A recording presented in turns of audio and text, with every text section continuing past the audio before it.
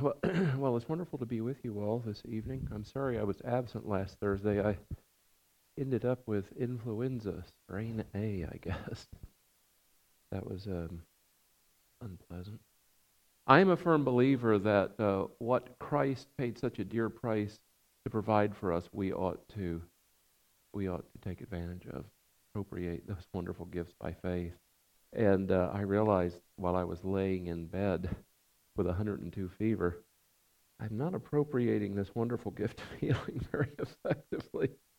And I realize I've not really been spending a great deal of time over the last several years spending time meditating upon those promises and building my faith in that particular area. And so I decided to put a few books out on my desk and include them in my devotions over the next several months. And I recall many years ago, I was attending a healing services every day, a healing school it was called, and then I had my regular classes. And so I was being bathed in these wonderful promises concerning healing, and suddenly grew very, very ill. I had a raging fever and a flu. I mean, it was dreadful, and I thought, oh, I'm going to need to go to the doctor. And I think I was at the time about 19 or 20. And it suddenly occurred to me, wait a moment, you've been hearing the Word of God concerning healing. You've been bathing in these promises for several months. I think it's time to appropriate them by faith. And I did. I grabbed a little book with, it just had verses of Scripture, listed verses of Scripture pertaining to healing. And I began to sit there and read them and thank God for them one by one. And within 1 hour, all of the symptoms had left my body. And I learned an invaluable lesson then, that these things are within reach, but often we simply don't lay hold of them by faith and receive them. But, you know, if you haven't been spending time in those promises and you find yourself suddenly ill, boy, the symptoms seem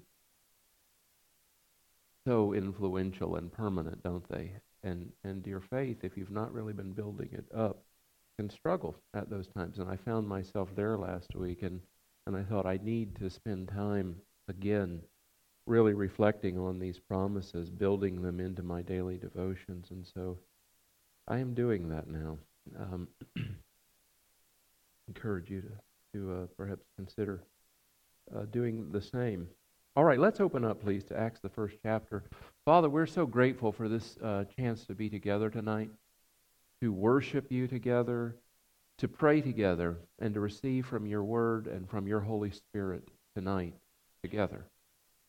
We acknowledge by faith your presence here, and we welcome your Holy Spirit to make real to us your word, to cause it to come to life in our heart and yield faith. And I pray that we, in our encounter with you tonight, grow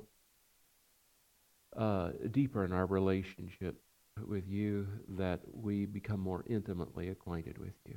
In Jesus' name, amen.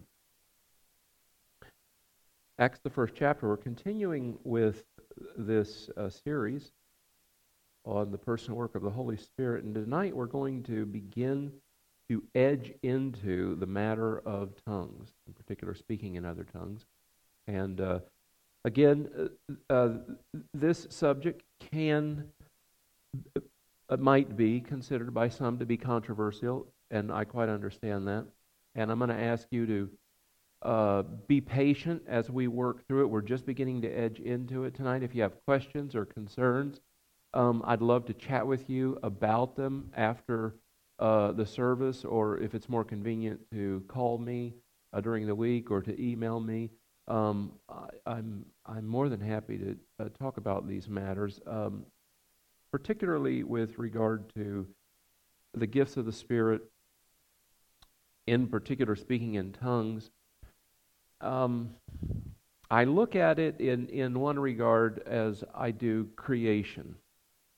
There are old earth creationists and new earth creationists. There are believers who are convinced that the earth is only 6,000 to 10,000 years old. and they believe that because of what they read in Scripture. I I believe that Scripture provides an alternate view, and science seems to suggest that the Earth is closer to 4 billion years old, and the universe, I think, 13 to 14 billion. I happen to adhere to that, and I think with good reason. But there are people who disagree with me entirely, and that's fine. I don't I don't believe that I need to plant my flag there or insist that everyone else agree with me.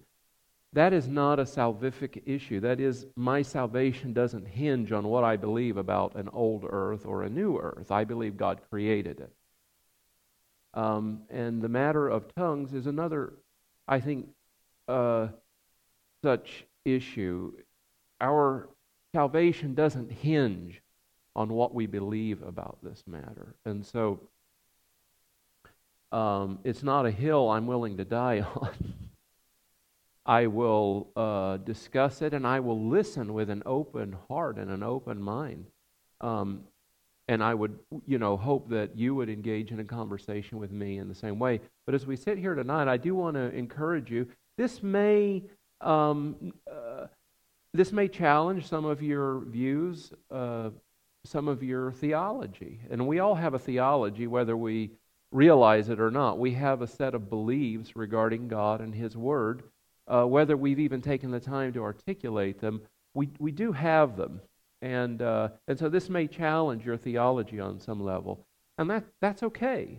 I don't want you to feel threatened by it. I don't want you to feel as if I'm trying to cajole you into believing something that you fundamentally disagree with. But what I am asking you to do is just to listen with an open mind. And most importantly, as the Berean believers did, go to Scripture. Make that the metric that you're indexing everything against. Well, let me see if what Larry says is supported by Scripture, or if he's suggesting something that really doesn't comport with the full counsel of God's Word. And if that's the case, and you really feel compelled to talk with me about it, by all means, let's talk about it. But as we move into this, I'm just going to ask you to be patient. It's going to take a few weeks to move through this. If I tried to teach this exhaustively tonight, I would simply exhaust you. And so we'll work within the constraints that we have, and I would just simply ask you to approach it with an open mind and spend time over the next week reviewing what I've talked about. If you have questions or comments, feel free to call me or email me, and we can discuss it further.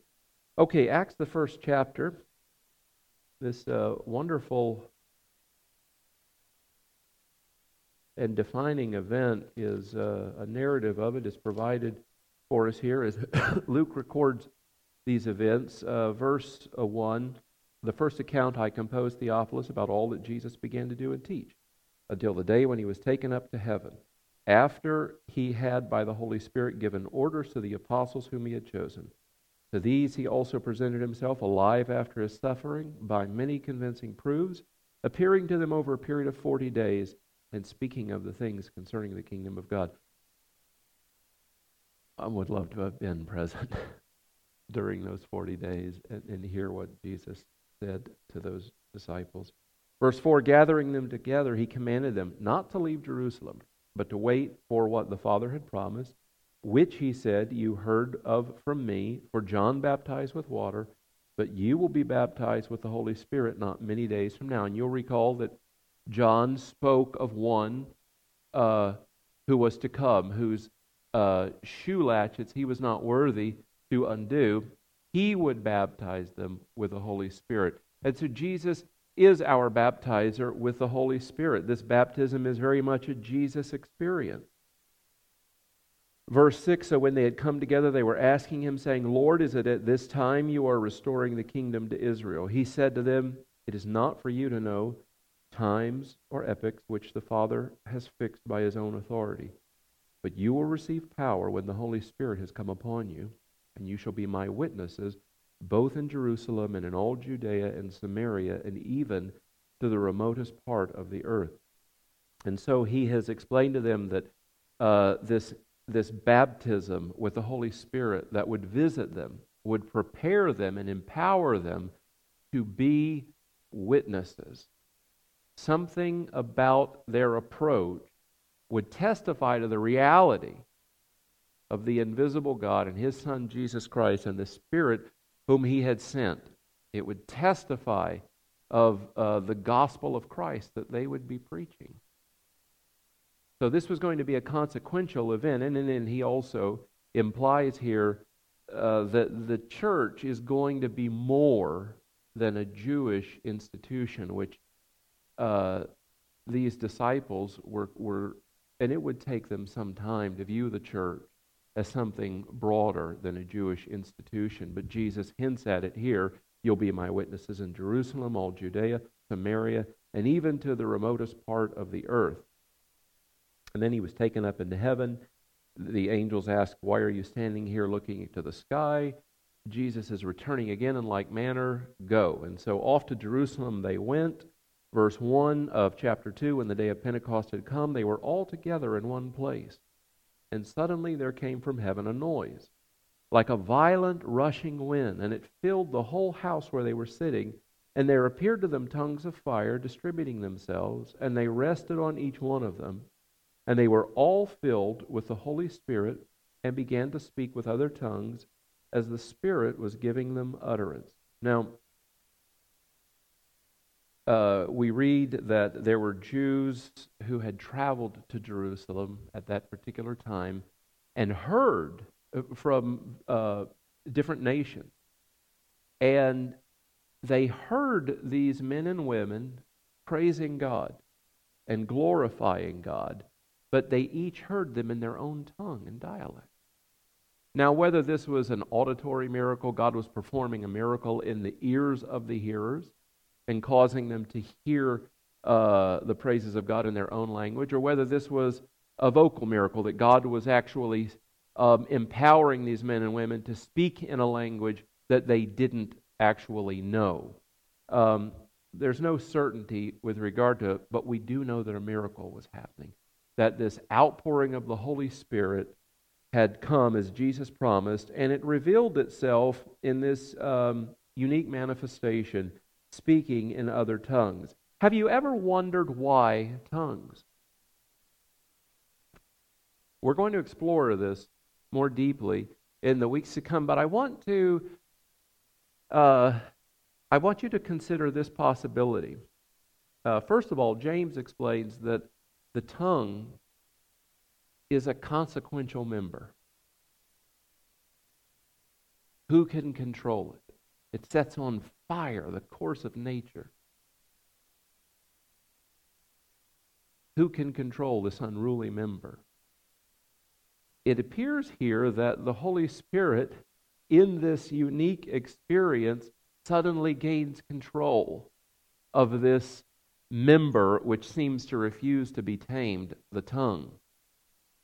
Also, this is a compellingly unifying experience. Rather than divisive, it is drawing people together, both in the experience and the hearers are being drawn together. Even though they come from different nations, they are hearing the praises of God in their own tongue. It's as if the phenomenon of the Tower of Babel has been inverted. And now they are hearing with one voice the praises of God. But I also want you to consider this. Man has deified his intellect. There was a time prior to the fall when spiritual reality was for man reality. What could be confirmed by their senses certainly existed within the spectrum of reality, but it did not comprise for them reality. The invisible God and His invisible kingdom lay at the center of their reality. After the fall, remember God said, dying ye shall die. If you partake of this fruit, dying ye shall die. Man became less convinced of the reality and centrality of this invisible God and His invisible kingdom. So much so that within the space of just a few generations, men were fashioning gods out of stone and wood. They needed a God that their senses could appreciate, which their senses could confirm as real. The invisible God had become irrelevant and at last simply unreal.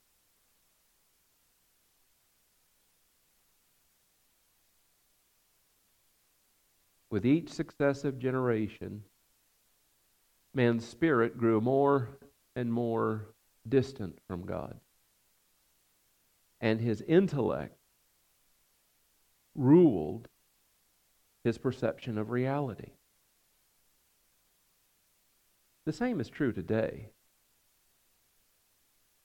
If you share the good news with someone, they'll often say, why, that's silly, that slaughterhouse religion. Blood shed for the sins of mankind. Besides that, the book begins in such a silly fashion. People living for hundreds of years. Don't you feel foolish believing fairy tales like that? Although, and I think I've mentioned this before, but I had dinner, this was several years ago, with he was a Russian gentleman, I can't recall his name now. He was working in Berlin on the genome mapping project, and we were having dinner in Berlin one evening, and he just mentioned nonchalantly to me, and if he was a Christian, he passed away now, he was a nominal Christian, a Russian Orthodox, but he said to me casually, and this was because of the work they were doing at that time in the genome mapping project at the University of Berlin, he said, we've discovered man was designed, that was his word, was designed to live for at least 600 or 700 years. But man's DNA has become compromised throughout the successive generations till we're here at this place. And of course, the whole genome mapping project, a big part of it is to try to rebuild the human DNA. But I thought that was fascinating. So even if it's reasonable to believe such a thing, but our minds often get in the way because we have determined that reason is paramount. That's part of the modern age. Tongues is unreasonable. It's unintelligible. It seems like madness. But humility stands guard at every significant passage in the Christian's life. The preaching of the cross, Paul said, is foolishness to them that perish. It's absurd. Now, we live in a unique culture. On the one hand, people are dismissive of Christianity. Again, it's a slaughterhouse religion. Jesus dying. Do you remember how offended people became at the film, I think it was The Passion of the Christ, produced by Mel Gibson? I think one of the things that genuinely offended them was the violence he suffered. The idea that he had to suffer such violence as a propitiation for our sins, I think offended people. And yet, while they're dismissive of that, they will embrace some really odd ideas in Eastern religion, unquestioningly, which suggests to me there's a spiritual dynamic at work there as well. But we tend to deify the intellect, and tongues is a very humbling experience. It is an unintelligible language, literally. It is and we'll see in 1 Corinthians 14, it is an unintelligible language.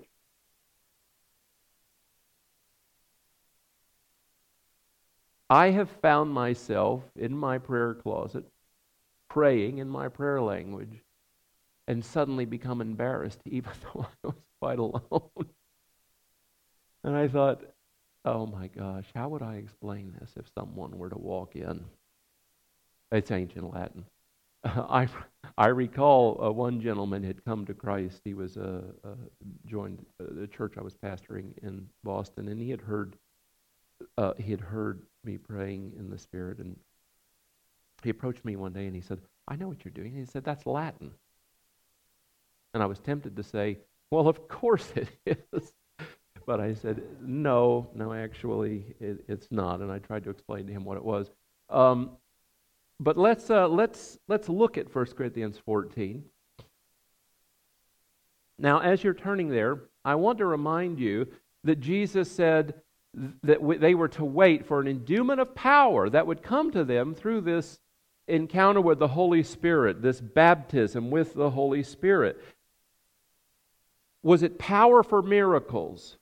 Yes and no. Remember, in Luke the 9th chapter, Jesus gave to his disciples authority and power and sent them to pray for the sick and to cast out demons. Do you recall that? So they had power to work miracles prior to this baptism with the Holy Spirit. Do I believe that this endowment with power does touch upon that? Yes, but indirectly, and we'll discuss that more later. I'm just laying the pieces of the puzzle out right now. One of the first aspects, though, of this endowment of power is the ability to preach the gospel with conviction and convincing power. Hold your place there, 1 Corinthians 14, and just look real quickly at Acts 2, verse 37. The crowds had come together. They're witnessing this extraordinary miracle. Peter takes the occasion and begins to proclaim to them the gospel of Christ and explain to them what they're witnessing, that this was in fact a fulfillment of what was spoken by the prophet Joel, that God would pour out His Spirit upon all mankind, and your sons and daughters would prophesy, your young men see visions, your old men dream dreams. And in verse 37, verse 37 rather, we read, "Now when they heard this, they were pierced to the heart, and said to Peter and the rest of the apostles, 'Brethren, what shall we do?' Peter said to them, 'Repent, and each of you be baptized in the name of Jesus Christ for the forgiveness of your sins, and you will receive the gift of the Holy Spirit. For the promise is for you and for your children, for all who are afar off, as many as the Lord our God will call to Himself.' And with many other words he solemnly testified and kept on exhorting them, saying, 'Be saved from this perverse generation.' So then those who had received His word were baptized, and that day there were added about 3,000 souls." Wonderful event. But there was something about this Spirit-empowered preaching that pierced their heart. This wasn't simply a wonderful speech. This wasn't gifted storytelling. This was someone empowered by the Holy Spirit proclaiming the Word of God, and the convicting and convincing power of the Holy Spirit. Each word was imbued with that convincing and convicting power of the Holy Spirit. And 3,000 people were converted that day. Acts, the 4th chapter, slip over a few pages. I want you to just see this. If you have this Holy Spirit dwelling in you, empowering you, when you speak God's Word, you don't need to stand behind a pulpit. You don't need to wave your arms wildly like I do. I'm amazed. I've looked at the videos and I thought, what in the world am I doing? My hands are everywhere. It looks like I'm batting away bees or something. Maybe I am a part Italian or something. I don't know. You don't have to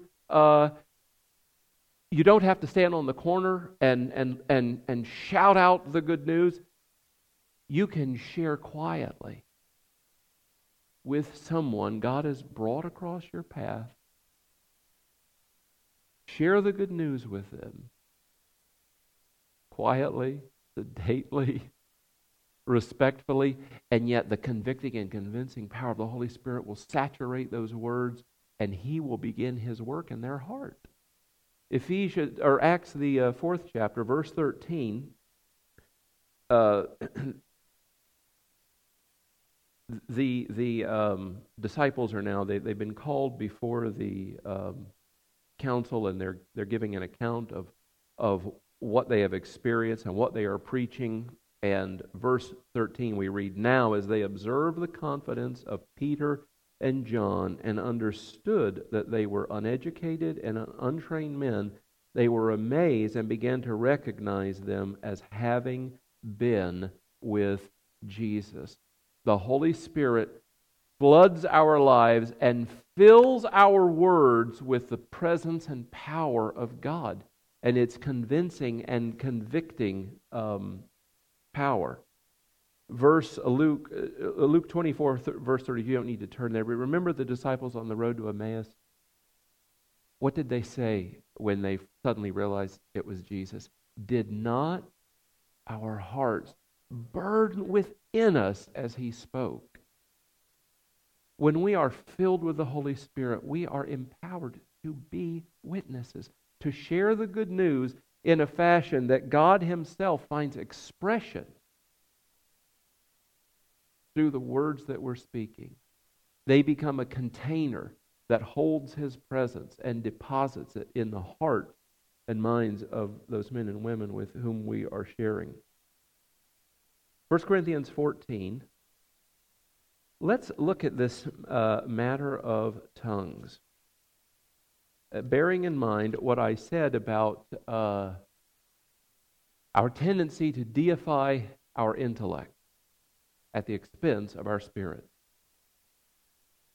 The humility that is attached to speaking in tongues, and bearing in mind how critical a role humility plays in spiritual growth and in accessing grace. God resists the proud, but He gives grace to the humble.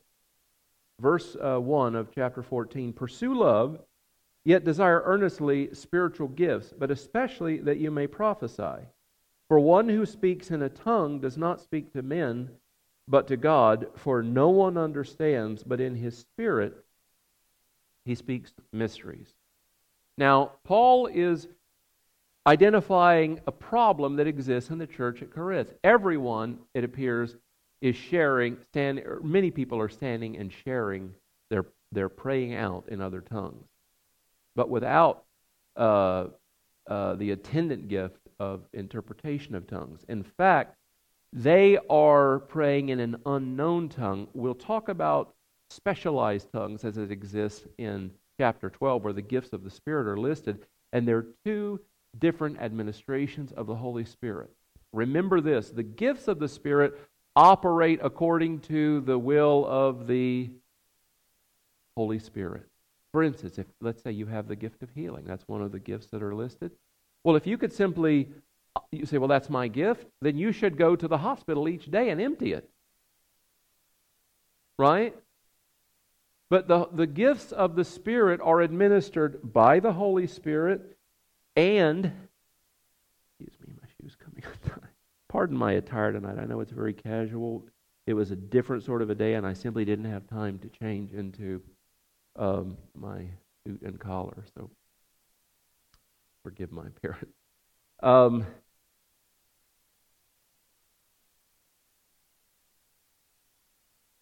What was I saying? Oh, yes, thank you. I was preaching, wasn't I? We would simply empty the hospital, but the gifts of the Spirit, we operate within them by the will of the Spirit. When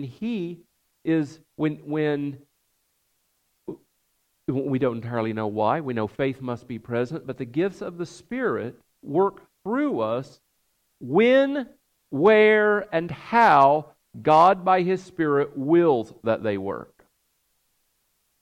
It's not something you and I can simply flip on and off.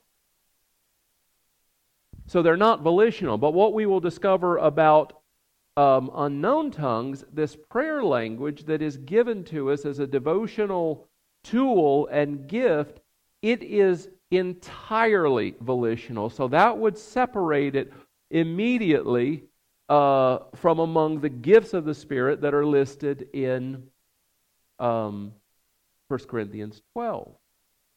So we're talking about two different administrations of the Holy Spirit and two different manifestations. Verse 3, but one who prophesies speaks to men for edification. Verse 2, for one who speaks in a tongue does not speak to men, but to who? God. So when we're speaking in other tongues, not this tongue that is listed in 1 Corinthians 12, but just imagine you're praying. We're speaking to who? God and not man. It's unintelligible. If I began speaking to you in other tongues, you would think me an odd fellow, right? And we know each other. If you're a stranger, you would think, I think he has Tourette's or something like that. Definitely a problem here. And in fact, Paul, in 1 Corinthians 14, explains, because you're doing this out of order, you have no regard for order and decorum within the public assembly. Not only are you failing to edify those who are gathered there, but for the unbeliever who might be present or the uninitiated, they will think you are a barbarian or a madman, that you're insane. So you've also collapsed whatever evangelistic dynamic might exist within the gifts because of the manner in which you are participating in them. So, but we'll note here, and I'm going to get ahead of myself because we're not going to have time to go through each verse tonight. We'll get to it in the coming weeks. But Paul explains, you're out of order. You shouldn't be doing this in this setting. But he says something unique. He says concerning the one who is speaking in an unknown tongue in the public assembly, out of order, he said, you have given thanks well. You have given thanks to God well, and you've been spiritually built up or edified. But you are out of order. That tells me that it is volitional. Because the Holy Spirit is not going to lead you to do something out of order. So this act is volitional. But even though it was out of order, it was still a spiritual activity. He said, you have given thanks well. And you were personally built up. But it was out of place. Wrong time, wrong place. Are you tracking with me here? What I'm trying to get across to you is that the validity of the gift is being emphasized here. In fact, he says, I want all of you to speak with this other tongue. He is not he's not suggesting one over the other. He is suggesting that in the public assembly, prophecy or teaching, so that everyone can understand what's being said, is appropriate and in order. What would be the value of me? You all been sitting here for the last few minutes. And hopefully I've said something of some value. Some of you may think, I don't know. But imagine if I had been babbling here in unintelligible language. And some of you, again, you might think it wouldn't be much different, Larry. But it would not be productive or fruitful, would it? And if you were an unbeliever or someone uninitiated to the gifts of the Spirit, you would think, these people have lost their minds. I am never going back there again. And the charismatic movement, particularly I would say over the last maybe 20 years, has fallen into that more and more in certain sectors. It was not always so. For the first 20 years, there was a great deal of attention given to order and decorum that began to fall off over time. And then that's unfortunate. But Paul is addressing that very issue here at the church in Corinth, but he is saying, listen, I am not diminishing the value or the importance or the imperative of praying in other tongues. I am simply identifying the proper time and place for it. Verse 3, one who prophesies or speaks plainly, speaks to men for edification and exhortation and consolation. One who speaks in a tongue edifies who? Himself. But one who prophesies edifies the church. Now I wish that you all spoke in tongues. Now this is not poetic license. He's not speaking extravagantly. Boy, I wish all of you spoke with tongues. Ha ha ha, wink, wink, wink. No, he is stating emphatically the value of tongues, the imperative of tongues. I would that all of you spoke in tongues, but even more that you would prophesy. Where? In the public assembly. Now, I've got to close. So we're going to leave off here for now, and we're going to close with Jude, verse 20. It's only one chapter. It is the book immediately preceding the book of Revelation. Jude, verse 20.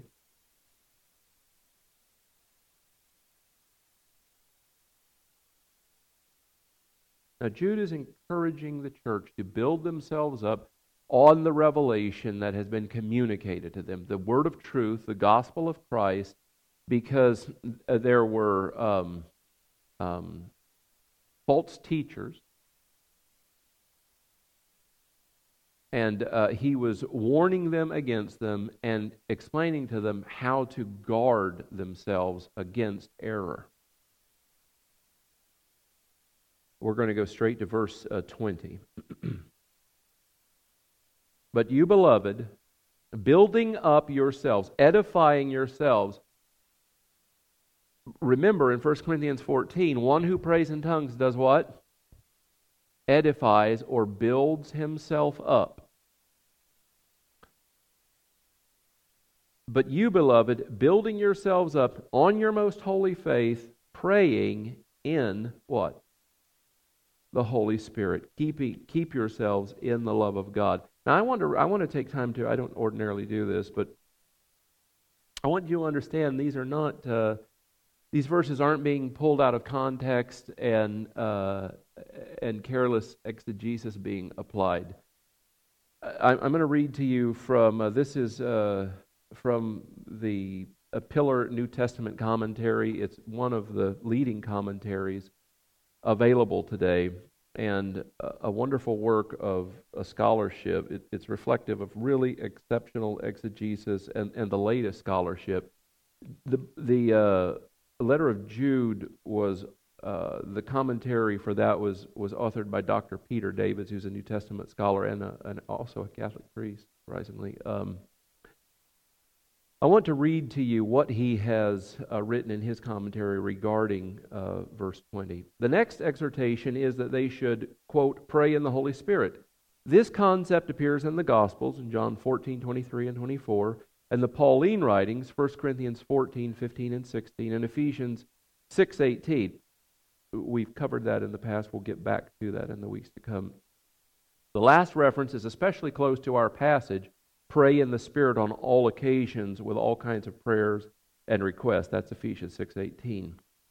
Yet the first reference in Paul is also important, for in it Paul contrasts praying in the Spirit, i.e. in tongues, with praying with one's mind, arguing for the value of both in appropriate context.